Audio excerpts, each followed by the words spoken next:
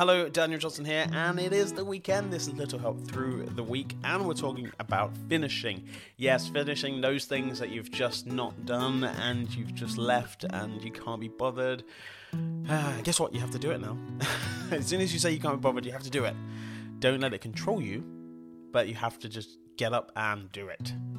Set aside time. Time is so important to kind of work out what you can do in your day, your week, your month, your year.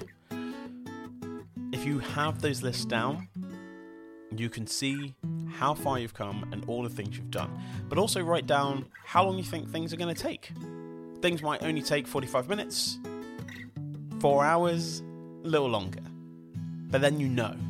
Sometimes I always say just add a little bit more extra time into that.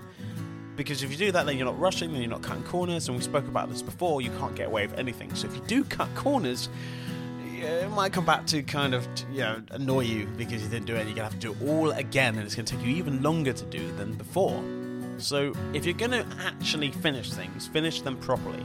I think they say when you're building anything is you measure twice and then you knock the nail in once. You drill once. You don't want to drill multiple times because then there's holes everywhere, and just do the work. Just do the work and finish what you have started. That's what I want you to say to yourself right now. I'm going to finish what I started.